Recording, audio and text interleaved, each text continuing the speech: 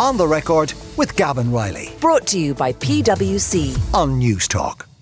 It won't surprise you to learn that although there's a variety of stories on the newspapers, there is one common theme of all the photographs. There's a lot of smiling men wearing Ireland rugby jerseys, most of them on the pitch at the Aviva Stadium during the various trophy lifts, the Six Nations trophy itself and the Triple Crown Shield, both being hoisted by various men in green. There's also a picture on one of the papers of Leo Varadkar at Matty and Eddie's pub in Alexandria, Virginia yesterday, watching the match as Ireland won only their fourth ever Grand Slam. And that is the main story of the Sunday Independent this morning. On the weekend of the wearing of the green, writes Tommy Conlon, it has seldom been worn better by anyone. A rugby team that has been breaking the mould in Irish sport for most of a year broke another one yesterday by doing what they were expected to do and living up to the pressure that had been weighed on their shoulders long before this Six Nations Championship began. They went out and they delivered on that expectation without crumbling under the anvil of its demands. Wales, France and Scotland were duly dispatched, and last night they crossed the finishing line with a furlong to spare, vanquishing a gallant England. And front page column from Brendan O'Connor on that topic as well. The front page of the Mail on Sunday, very different tack. The government has defended a massive €1 billion underspend on housing as it prepares to face down a Sinn Féin motion to extend the evictions ban next Tuesday. New figures reveal that the government has failed to spend a total of €999 million earmarked for housing over the past 4 years, while the country has been in a grip of an unprecedented accommodation crisis. And the revelation will heap further pressure on Fianna Fáil's Housing Minister Darragh O'Brien as the coalition continues to come under fire over a controversial decision to lift the evictions ban without having a contingency plan in place to protect vulnerable tenants. I should mention, by the way, that in the Sunday Independent, didn't manage to make the front page because of the rugby, but a column piece in there from Nasa Hourigan, the Green Party TD for Dublin Central, who says that she will vote with that Sinn Féin motion when it comes before the Dáil this week, which is likely to mean her being once again suspended from membership of the Green Parliamentary Party. More about that, I'm sure, when we do our deeper dive into the papers. The front page of the Sunday Times, two pieces on the front page. First of all, the sidebar, which is an opinion poll, the latest monthly poll commissioned by them, carried out by Behaviour and Attitudes, which shows that support for Fianna Fáil has taken a 4-point hit amid a backlash over the government's decision to lift the evictions ban and its handling of the housing crisis. Poll carried out between March the 4th and 14th, that's just right in the middle of the government announcing its plans for the housing moratorium on March the 7th, has attitudes for Fianna Fáil, Micheál Martin's party, down 4 points to 20%. That is the lowest that Fianna Fáil have been in any of this series of polls since November of 2021. Support for Fine Gael and the Green Party remains stable. The coalition partners' popularity stands at 23% and 5% respectively.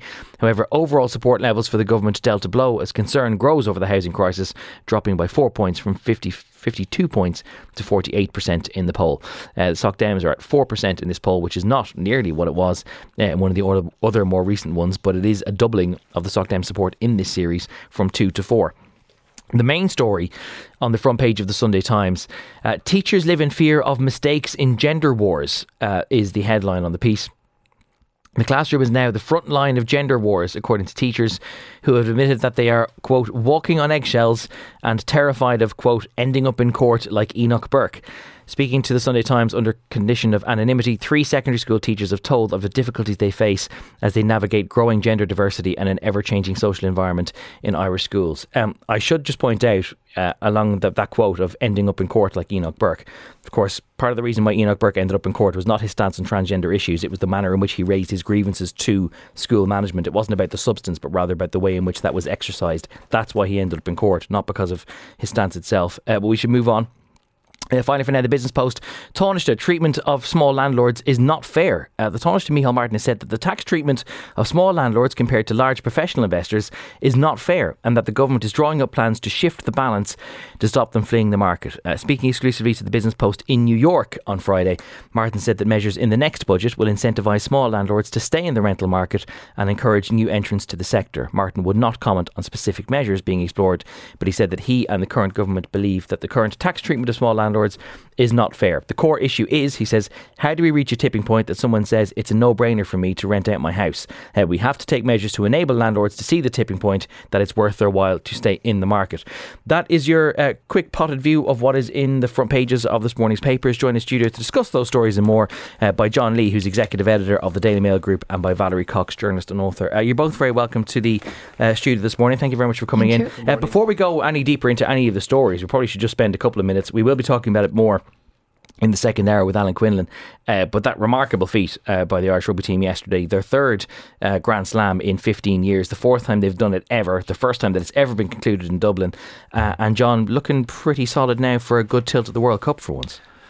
Yeah, but I think we have before. Just, you're burnt so many times when it comes to World Cup. You never really believe the Southern Hemisphere teams will come to it in as bad a form as they've been probably for the last year. So New Zealand are at their lowest ebb ever, in a long time, and Australia seems to be in a constant state of transition. So maybe this could be our big chance. Clive Woodward, writing in our paper today, says the two best teams in the world, not only going in rankings, are France and Ireland. We probably are a bit ahead of France, so this could be the time. And we haven't got a huge distance to travel, nor do our fans, only as far as Paris. Problem there, of course, being that Paris, if France are the number 2 team in the world, and giving them home advantage for the tournament is always going to mean that you're fighting a little bit more of an uphill battle than you would otherwise. Yeah, and France has got a lot of protests going on, a lot of strikes at the moment. Let's hope they're all finished by then. Valerie, were you watching yesterday's game? I was watching every moment of it, Gavin. Yes, I was. Thank you for watching Virgin Media 1. Plug. What did you make of the whole occasion? Me too. Well, yes. Yeah. I mean, I was very glad he was there. I think we should even forget about the World Cup for the moment and just bask in the glory of what happened yesterday, because it was quite extraordinary. And I've been reading the coverage in the papers. I mean, there's not an awful lot more anybody can say about what happened, but I loved the Mail's coverage, actually. Lovely photographs of Johnny Sexton with his children, and Daddy brings it home. Excuse me. And he says there's a great emphasis in the team on family members, and there's several other people there, Bundeaki and a few others as well. I can't find the name of the photographer, but well done to whoever it was. There's a wonderful clip doing the rounds of Johnny Sexton doing a kind of a secret handshake with his son just over the railings, which is just a lovely family moment. But it was lovely to see so many of the extended family members being able to enjoy that occasion, because they put up with an awful lot, losing their daddies and their other father figures who are going on all these extended camps and all these extended summer tours as well. They don't see them for a lot of time, so it's really nice that they're able to enjoy some of the moments when things do go their way. On more fundamental issues inside the papers, I mentioned, John, that piece by Nasa Harrigan, who's writing in the Sunday Independent today, confirming that she plans to vote against the government to keep the evictions ban. Now, we did ask Nasa if she was prepared to come on this morning. A combination of it being Mother's Day and her having tonsillitis means she wasn't able to actually join us. But what do you make of her disclosure, and do you think it's much of a surprise? She has become a bit of a serial whip evader. That's a parliamentary party issue. I empathise with her, because ultimately, in her for political reasons, in her constituency, Mary Lou MacDonald, like as is the case in many Dublin constituencies around the country, had a huge majority. She will have a running mate next time out, and one would suspect the TD under the greatest threat is Nasa Harrigan. But of course her colleagues in government will say that, well, we're facing as much pressure in our constituencies over this issue as anybody else. I actually, on housing, I think it's the wrong one. This what the eviction ban and failure to renew it has exposed is the utter dysfunctionality of how the Department of Housing is being run, because unless I misread it, it always had a title of temporary eviction ban. So the real failure here is the failure to prepare for it. We all knew it was coming. We all knew, and whether we like it or not, and this may not always be the case, we live in a capitalist society. You cannot bring in a fundamental reform of how people handle private property without proper preparation for that, which they didn't do. And then in those 6 months, there's been no temporary measures made, and in preparation for this. And I think Nasa Harrigan, if she has the courage of her convictions, should resign from government altogether and do so on once and for all on the housing issue. This particular on what's issue. been done in the meantime, we had Darragh O'Brien. We played extracts of an interview on the programme this time last week before he went to Savannah for St Patrick's Day, and he was pointing out that not alone has there obviously been more progress on permanent housing in the 5 months of the moratorium, but that they've also introduced 650 or 700 more emergency beds in the system, which means that they ought to have some buffer to be able to accommodate whatever number arises now. There seems to be a disinclination to say it how it is, I think, sometimes with housing. I mean, I wrote a column last week, so I'm saying this on the basis of that. Darragh O'Brien, in succession to a number of housing ministers, has been a complete failure in the Department of Housing, a complete failure. And there's the figures on homelessness prove that. There have been, and when you're running a massive infrastructure project as he is, you have to take responsibility for it. Alongside the long term, it's not enough to say, okay, listen, it takes a long time to build a house. We know that. Alongside those long term housing provisions that you're running, there has to be short-term measures. For instance, plucking a fact out of the air.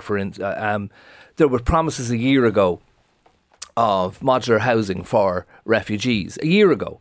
They take 6 weeks to build. They do not have to go through the usual planning processes. Where are they? They don't exist. You know, we had talk of and you can recite back to me quickly. I'm sure you can, Gavin. You're as on top of all this as anybody else. All the reasons you can't do this. There are derelict houses all over the country. We were told there was something going to be done with them. Nothing was done, and I was told, there's safety issues, there's fire issues, there's red tape. It's the local authorities. It just wasn't done, and. You can look at above shops. There was an awful lot of short dwellings above houses, estimates of 300,000 dwellings above shops in cities. Nothing was done there. And who pays the price for it? Do you think that that's political willpower, or do you think it's bureaucracy that gets in the way, or a combination of both? Well, absolutely a combination of both. But I remember having a conversation with Owen Murphy now 6 years ago. And a long conversation. I was struck by his almost naive but yet admirable will to do something. I remember him saying to me then, "Okay, I'm planning on taking executive powers off local authorities and moving on issues like housing and everything else." Once the officials got a hold of the poor man, that was gone. We haven't heard anything of it since. So it's 6 years on one small issue we're dealing with executive powers being looked at, has been taken off it. And it's, who pays the price?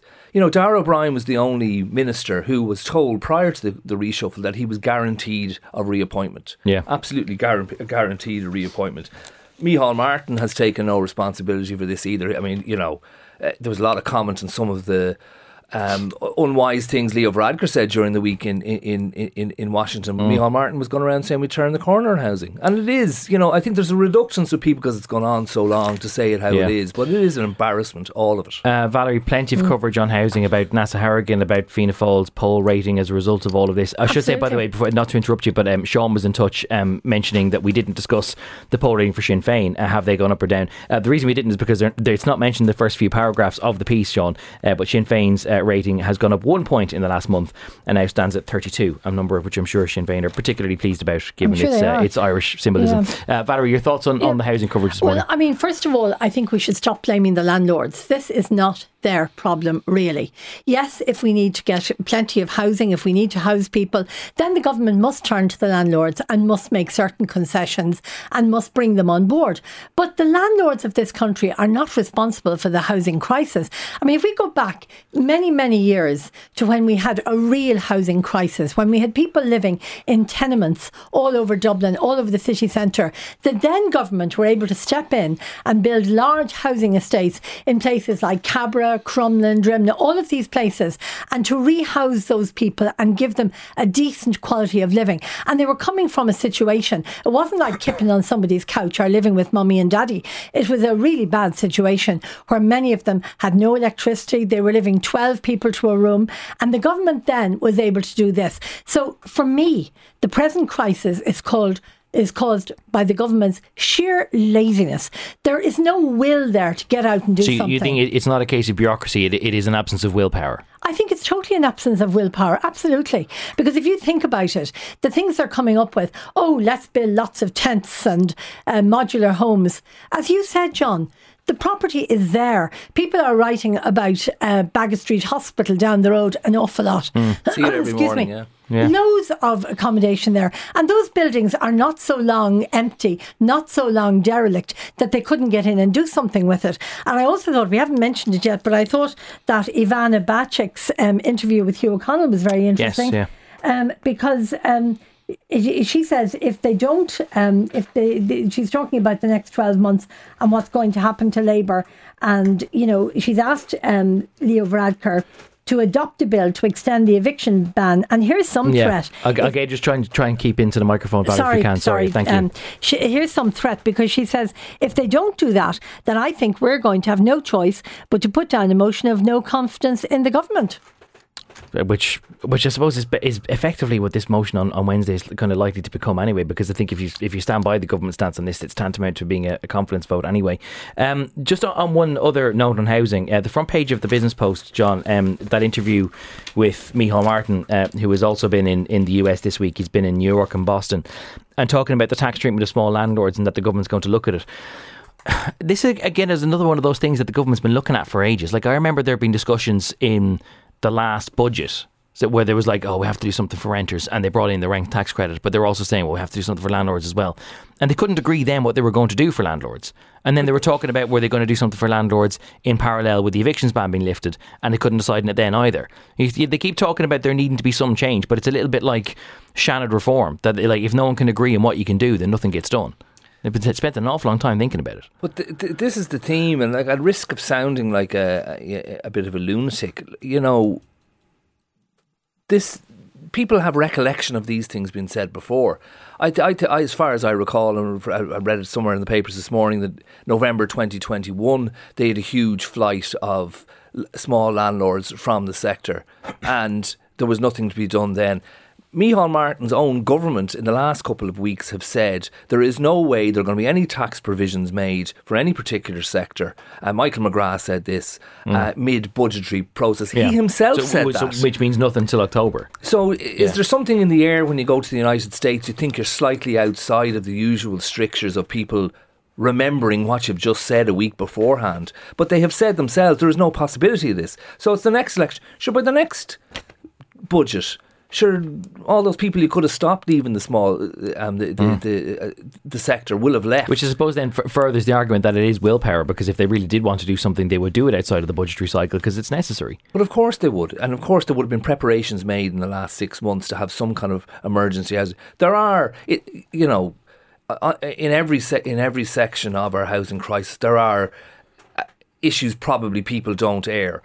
To put people in modular homes might not be what the people themselves, the poor benighted homeless people themselves who have lost their houses, want to do. Yeah. But at least there's a roof over their head. But and on refugees to have people housed in tents, there is no other option but to put refugees in tents. When you have decided to take 100,000 people into the country and you've nowhere to put them, you know, it's just Kafkaesque, an awful lot of it. And then Micheál Martin, again, I go back to it, reappointed Darragh O'Brien ahead of everybody else, and now he's coming out with this, and I'd be reluctant about the Taoiseach to use words strong enough to describe those kind of quotes, because he himself in his government has ruled out any kind of provisions for small sector landlords. They're all gone now anyway. Yeah. That ship has sailed. There's one line of that interview with Killian Woods. Martin says the government cannot make knee-jerk responses to address the trend of evictions in the rental sector due to the risk of unintended consequences, but yet they are also discussing how to make short-term changes on plenty of other fronts. Understandably, quite a bit of coverage given the week that's in it about Leo Varadkar's trip to Washington, about Micheál Martin's trip to the United States, even a little bit about Eamon Ryan's trip to China. But there's a lot of it about, of course, Leo Varadkar going to the Oval Office and the prospect of Joe Biden coming this way in a few weeks or so. John, where do you want to start in all of this? Well, let's hope Joe Biden makes it. You know, I'm a huge supporter of when I'm asked in shows like this whether, you know, this big exodus is a bad thing or a good thing. It's you've been there just recently. You understand. You see, and you've been there before. 6 hours. Yeah, so I've been there. You're basically in both sides of the world at once at the moment. But it's extremely important, and it takes your breath away in many ways when you're there. The extent to which one of the biggest democracies on the planet takes such notice of a small country. It is we've heard it before, unique honour to get into the White House. No one else gets it. I don't think even Israel, one of the United States' closest allies, can be assured of a yearly not yearly there. Yeah. And Leo Varadkar seemed to pretty much concentrate on it this year. In the past, I've been on trips with him when he's been all over the United States, and he went to Washington to do the Washington thing. The jury's out on how it went, but that's... it's a difficult one. Why do you think the jury is out on how it went? I noticed that when I asked you where you wanted to start, you pulled out a piece on page 7 of your own paper, The Mail, on Sunday this morning, which is questioning Leo Varadkar's value or his competence in a way. I thought that comment was... the comment on interns was very, very surprising for a man who has come from a background of discrimination himself, which he has spoken about due to his sexuality and his racial background. That he would think that he'd be attuned to progressions in how we view a young woman being exploited by a man who was nearly 50 when she was 22 in the White House, and surely a man who's tuned into the media as he is would have seen some of the interviews with Monica Lewinsky, not only her treatment by Bill Clinton, which I should point out she did in an interview I saw say that she felt it was between two consenting adults, but her treatment online, her treatment as a pariah in society, the mere fact that the Lewinsky affair was called the Lewinsky affair, as if she wasn't the married person in this, and a person of power. Yeah. I thought effectively it was in this day and tone-deaf thing to age, say. making a joke about predatory behaviour like that was ill-judged. Well, completely out of context for a man who's representing his country in the United States in a sober conservative arena that he was in. I heard a psychologist on the radio yesterday saying that somehow it's seen as an attempt to be the coolest person in the room. I thought it was that alone. I thought was I'm very surprised at him. He usually is attuned into these kind of things, and he has been very vocal on women's rights in referenda and that kind of thing. It was just I thought it was a crazy thing to say. I would be upfront that I missed this remark in person because, as it happens, that the event that he made the remark at clashed with the news bulletin, so I had to be in front of a camera to do the news bulletin. I couldn't attend to this thing, so I wasn't there firsthand. But the colleagues who were there told me that actually it simply didn't seem to raise much of an eyebrow at all when it was said in real time, but that it did raise a bit of a titter because it was seen as being, well, a joke for an American audience, not necessarily a joke which would be then repackaged and consumed by an audience at home, Valerie. Well, it's still something he shouldn't have said. It's quite ridiculous. He made a kind of an apology. He said it was an ill-judged, off-the-cuff remark, which he regrets. He didn't actually say sorry. He didn't actually say, I apologise. Oh, yeah, that's right, actually, through his spokesperson as well.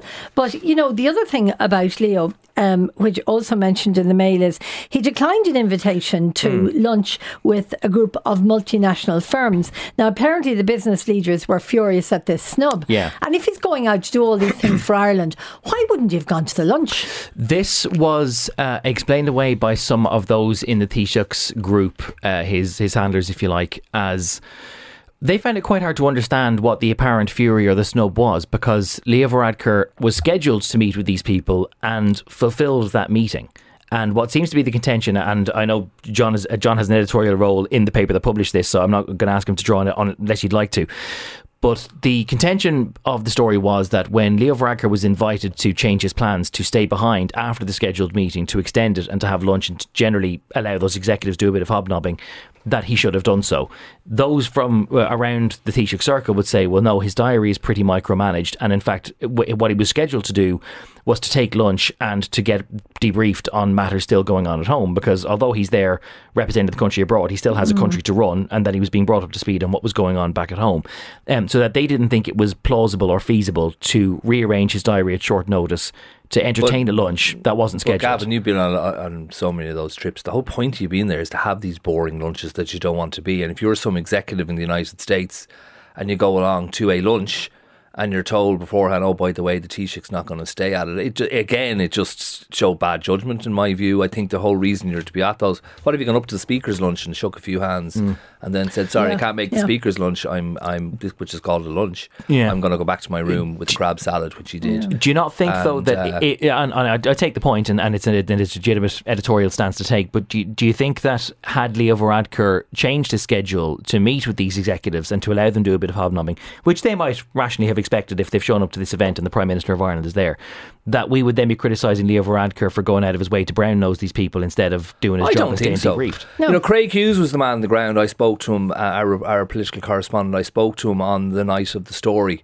and he read me through it in detail, and he had spoken to senior executives and government officials at the time who said they were very angered by it. And again, I was speaking to me as a person who's been on many of these trips, and I understand the importance of having to do that and sit through those lunches. God knows I had to sit through a lot of lunches myself down the years, which I didn't want to be at. I wasn't going to get away with shaking a few hands beforehand and then disappearing off to my room. That's not the way it works. So you think that they're there, that the whole point of this journey is to sort of allow FaceTime with these people, because that's where the doors are broken down. Again, I'm surprised on him. He's usually good at all this stuff. And again, it's in the context of a few things I've written since Christmas, that there has been a deeply underwhelmed reaction in his own party and within government to the lack of energy we've seen since he came in. One expected a flurry of activity in the area of housing, for instance, which might need it under a young,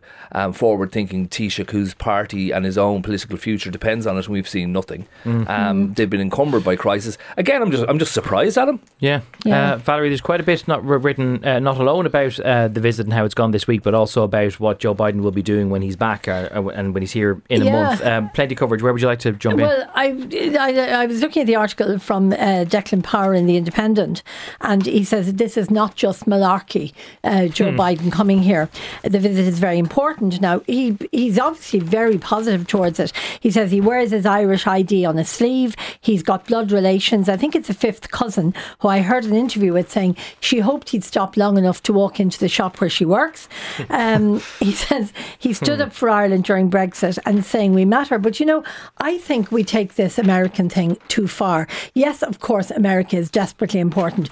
But this brown-nosing aspect I don't like. And if we look back, and when we all cringe when we think of how we welcomed Donald Trump, we went down to Shannon, we got a red carpet, we had a harpist on the tarmac, and then Donald Trump himself behaved kind of off with us. That was I sat through dinner with them as well. So you did. I sit and have my meals. Not sure John was fully supposed to be there. But it's a story for another time. But when we rolled out the carpet for Donald Trump, that wasn't for the president. That was for a businessman who was investing at a time the country was broke.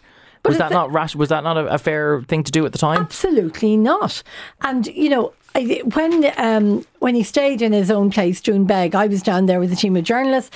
We stayed the night before, and there was plenty of interaction with him. He had a row with Sean O'Rourke that you probably heard about. Oh yeah, because he actually Sean had asked him, was his hair quite real? Yeah, and he lost his rag completely and shouted at us and everything. I mean, the man. I think Colette Fitzpatrick asked him the same question, and she didn't get shouted at. Maybe it was because she was a woman. There we go. Anyway, sorry, I don't mean to. No, we all got shouted at, but his main thing there was his golf. And the night before the golf, actually, he knew my husband had written a book on golf, and he collared him and he said, now I want to know, what do you think of my 15th tee? What do you think of the green? And then he sat down, he was having his dinner, and about every 15 minutes he'd jump up again and go over and ask another question about Brian's opinion on his golf and on the greens, I mean, it was very difficult. To talk to him about golf. It's when you're there, Gavin, as you know, and you see the product of it here with the FDI that comes from the United States, it means an awful lot to American people, even with the tenuous link to Ireland, to do that whole thing, to be in Washington, to be in New York on the day of St. Patrick's Day, and it translates into investment in this country. It's proven to have done so. There are many other places they can go in Europe. They come here, of course, the English speaking aspect, and now heightened by the fact that we're still in the EU and the other English speaking country isn't. But it has that soft it's hard often to monetize something like that, and we hate to monetize everything, but that soft diplomacy really works, and it's been very beneficial to this country diplomatically and financially. One thing that I was really struck by, and we will talk a little bit more about this when I play you an interview with Mary Lou McDonald later on, is firstly that there was so much of focus this year on Northern Ireland. Of course there was, because it's the 25th anniversary of Good Friday, but that Joe Biden sat down with the leaders of all 5 of the Northern Irish parties to try and discuss where we were with getting Stormont back up and running and whether the Windsor framework would be enough, which was a level of micro engagement I'm not sure we've seen in a long time. And B, before we move on, that so much now happens in the Taoiseach slipstream that we saw people over there this year. This was my 6th time doing a Washington trip with the Taoiseach, and I've never seen as many other people from different sectors of society getting involved as well. There's now this tradition of the Science Foundation presenting a medal to leading Irish American people in scientific fields every year. This year, for example, Kevin Callanan I met, the General Secretary of Forsa, country's biggest trade union. He's never done the trip before.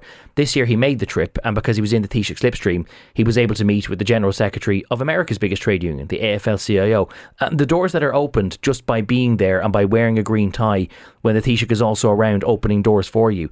A lot of stuff gets done that wouldn't get done otherwise, and I don't think we appreciate yet just how much stuff now is done in the orbit of the Taoiseach, not just what the Taoiseach does himself.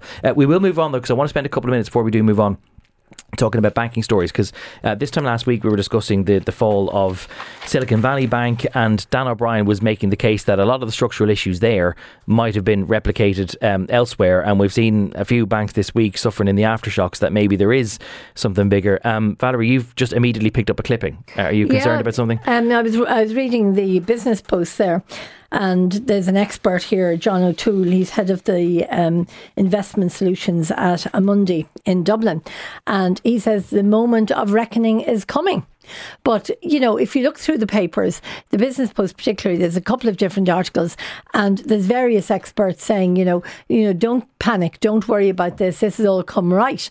So nobody seems to know what's really happening. They're blaming Credit Suisse on their own problems in the past, where, you know, there were several scandals and all the rest of it. So they're saying we can't really look at this as one great big banking issue. We have to dig down into it and see who's done what. John? Any lessons learned from the previous time? Well, clearly not. I saw a piece in The Spectator which was very well written and interesting assessment of it, and it started with a quote from the late Queen Elizabeth, who asked somebody at a do once, how did no one see it coming? Yet again, we haven't seen this one coming. I think Dan O'Brien may have said it last week, but the Silicon Valley Bank was very reliant on the state of interest rates and wasn't expecting such a belt, even though it's been foreshadowed for over a year. That has set off a chain of events in the west coast of the United States. At least 3 regional banks there are in trouble. Credit Suisse had to be bailed out by the Swiss government when its major shareholder, the Saudi State Bank, decided it wasn't going to support it anymore. And it just again shows the fragility of our banking system in an area we thought wasn't fragile. And I think it was even came down to an offhand remark there once again by a Saudi bank official, which cast doubt on whether they'd support Credit Suisse. So Credit Suisse is in trouble, and we know anything about the banking system, it's all interlinked, and we could be in trouble again. A couple of texts and tweets. Jimmy asks, what happens to the houses when landlords leave the market? Because it's not like kids playing football who can take the ball with them and go home. I think the point, Jimmy, is that if a landlord leaves the market, then someone else buys the property, and it might be an owner-occupier who doesn't keep it in the rental market. And there's always going to be a percentage of people who aren't appropriate for buying because they're young or they're in different phases of their lives and they want to be able to rent. But if there are fewer properties still left in the rental market, that's where the shortage comes. And Eamon says, Micheál Martin is correct in saying that we've turned the corner on housing. The corner that we've turned, however, is that landlords and vulture funds now direct government policy on the issue. Eamon says that the second vulture funds were invited in, the war on homelessness was lost. It wasn't a very busy airport when I arrived into it at a few minutes to 5 this morning, but it has been a very, very busy airport for Dublin Airport, probably one of the busiest weekends that they've had since the end of the pandemic travel restrictions. Let's talk to Graham McQueen, who's the Media Relations Manager for the DAA. Graham, good to talk to you this morning. Can you give us a sense of how busy the airport's been over the last couple of days?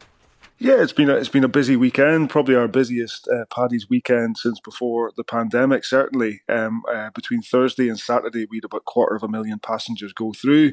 It all went really well though, and then today and Monday we'll see another 180,000 going through. So today, Sunday, actually will be probably our busiest day this year, with about 96,000 going through, about 50,000 departures. So lots of people heading back after the Paddy's weekend, and also a lot of English rugby fans going through with sad faces this morning as well. We'll be talking plenty more about that later in the show. Again, still to come on the record. How does that volume of passengers compare for this long weekend? Is that around about as busy as it ever gets? Because when you're talking about close to 100,000 people going through in a single day, either direction, that sounds like it's comparable to peak time in summer. Yeah, in the summer we'd get up to around 110,000 on an individual day, so we're not far off that. It's certainly the busiest day we've had since last summer. But things are going well. I checked in with the guys there this morning.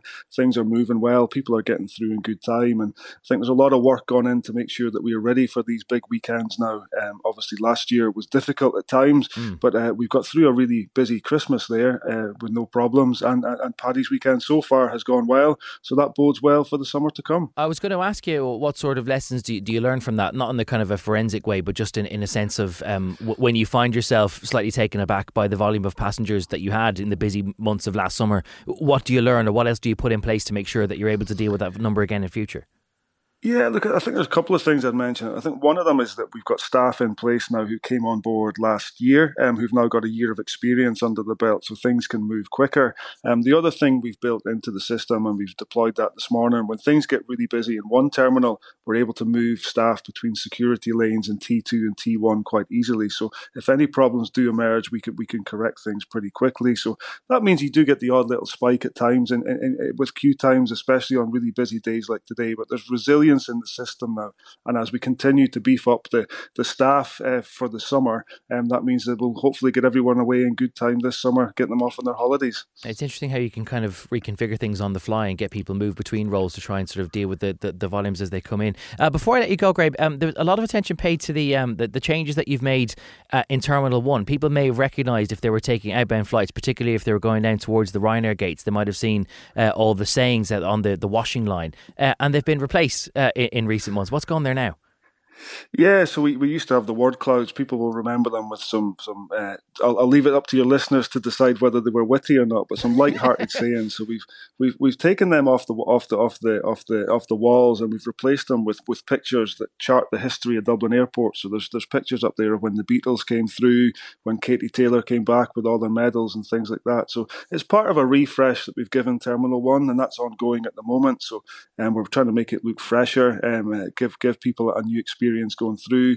Lots of other things happening as well. Big focus on putting in more seating. There'll be family areas and stuff going in there as well for the summer. So we're giving T1 a bit of an upgrade for anyone who's flying over the coming months. All right, we'll leave it there. Graham McQueen, Media Relations Manager at the DAA. Thanks very much for joining us this morning on The Record. Still joined in studio by Valerie Cox and John Lee, going through some of the papers this morning. Valerie, there's a piece on page 4 of the Mail on Sunday that you were particularly drawn to about deer and the welfare of deer. It's quite horrific, actually. It's a video which has been put up on Facebook, a video of a man driving deliberately through a herd of deer, killing several of them and laughing and commenting as he does so. It was apparently, the Gardaí have got the time of the attack at 3 a.m. From the front of his car. They were able to see it, but they don't know who he is, where it was done, and they are very anxious to track him down and deal with him. It's illegal to go killing deer. You have to have a shotgun license. You have to have a permit to go do it. And, most of the illegal killing in this country is done by lamping. That's where they go out with bright lights and maybe play a recording of a stag or something and shoot the deer when they're mesmerised by the lights. Okay. But this is an absolutely appalling attack on any animals. I mean, I know in this country we are culling deer. We have to cull deer, but it's done humanely. This is exactly the opposite of humane. Somebody taking pleasure in riding over the deer, causing them extreme pain. It's just awfully cruel. So if anybody out there knows anything, they really should be in touch with the Gardaí. I just think it's extraordinary that not alone is it obviously illegal to kill deer in this manner, but obviously if this person is filming themselves doing it, it's also illegal to have a mobile phone in your hand while driving, so that they just have such contempt for the law on so many fronts. This is true. Just but remarkable. although he may have had it balanced or something in the cab of the car, I don't know. It's possible. John Lee, there are quite a few pieces about the future of the Late Late Show, a national television institution which Ryan Tubridy has announced that he is standing down from at the end of the year, and an awful lot of natural speculation about the runners and riders for who might be in the frame to replace him, but a lot of presumption that it's going to be a woman. The moment it happened, I've the text. I can prove it. I sent to my wife, and I said that'll be Claire Byrne. I just think the zeitgeist indicates that's the way they're going in RTE.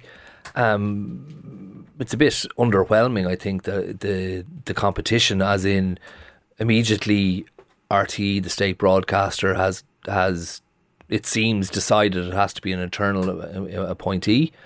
That doesn't show me a great sense of competition on the whole thing. Gavan Reilly's name is not mentioned, I noticed, which is a bit of a shock for me. But do you think would they ever go? I'm not saying this to go fishing for the job. I'm perfectly happy with the various roles that I've got right now. Thanks very much. But do you think that would they ever go externally? But see, there's the problem. Why wouldn't they? I mean, why? Graham Norton's Irish. There's no discussion of him. Whoever, wherever, they won't go anywhere dangerous, obviously, like Tommy Tiernan, who I'd certainly tune into the Late Late for the first time in 10 years, bar the toy show, to watch Tommy Tiernan. I'd certainly watch him on the toy show. Do you think there's a reasonable chance that Tubridy could hang around for the toy show, that he could still do that one instance a year? Because the toy show has now become this... No. You don't think so, Valerie? The new person wouldn't tolerate it, would they? Okay. They won't, that it's a clean break. Yeah, it's a clean break. Because to be fair, whoever it picks up the gig, that's the one thing where every presenter brings their own sort of flavour to the Late Late Show. Obviously, Pat Kenny's was very different to Gay's. Ryan's is very different to Pat's. But that the toy show has become such a law unto itself, it's very difficult to imagine anyone else doing it with the same kind of character that Ryan does. I, for one, also think that it's Claire Byrne's to lose, and I imagine that it was almost part of the choreography that when she decided to hang up the mic from Claire Byrne live on a Monday night, that it would now mean that there was a weeknight free that she could prospectively do some other TV work. Do you want to hear my conspiracy theory about what Ryan Tubridy's doing? Definitely. Yeah. I think he's going to run for president. Oh my God. Yeah. Sure, why not? I think Ryan Tubridy's going to run for president because I think that an awful lot of his ethos to the Late Late Show in the last couple of years has been about this being almost like a national altar where you discuss, issues that are of as universal appeal to everyone. I think he particularly took his perception as being some sort of national pastor during COVID to heart. I think that he really enjoys the idea of being the ringmaster for the national circus that is the toy show, and I think that it wouldn't be all that unusual for him to decide to go for the highest office in the country. I think he's also naturally a Fianna Fáiler. I think, isn't his brother? By blood anyway, yeah, but he's a relative of the Andrews family. Yeah. So he's a cousin of he's a Barry good Andrews. Bertie won't be too happy with that. But he's also his book on the Kennedys. I mean, he's very much into history and the connections and all the rest of it. Do you know, I never thought of that, but now that you say it, it's actually quite plausible. Timing makes sense, yeah. But I think in terms of replacement, I don't think RTE will be afraid to go outside. I mean, there's only 11 people have been named so far as possible. 12 now that John's put me in the mix. Well, that's true. Sorry about that. Yes. But maybe we should throw Valerie. Maybe Valerie, would you do it? Would I do it? Oh, indeed. And John, genuinely, would you do it? Three of us together. The Late Late. Yeah. I don't know. I don't know. It would take over your life. If they came knocking on your door, would you consider it?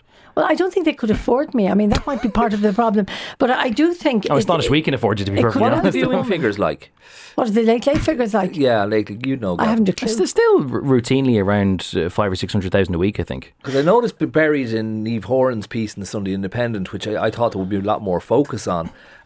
She says there's speculation in RTE that they may cut a half an hour off it. Well, is it not a bit of an anachronism? Is that the problem that it's not late enough? Right no, now. It's not early enough. People go to bed earlier now and they don't want something that late. But especially people who are going to the show. But I think they're going to have to change the format. I mean, the Late Late. And I think they should drop the toy show. The toy show is quite ridiculous. No, as part of the Late Late, it must take months for the researchers to be hired to get out there to train the kids. You don't need that if they're going to make it a proper late night show. I'm going to throw a snap poll up on Twitter in the next couple of minutes. Twitter.com/Gav Reilly or on the record NT TT is our hashtag. Should they get rid of the toy show if Ryan Tubridy isn't around to do it? In the meantime, Valerie Cox, journalist and author, and John Lee, executive editor of the Daily Mail Group, thank you both very much for guiding us through the Sunday papers. On the Record with Gavan Reilly. Sunday morning at 11. Brought to you by PwC. Great minds think unalike. Different skill sets, diverse opinions. It all adds up to the new equation. On News Talk.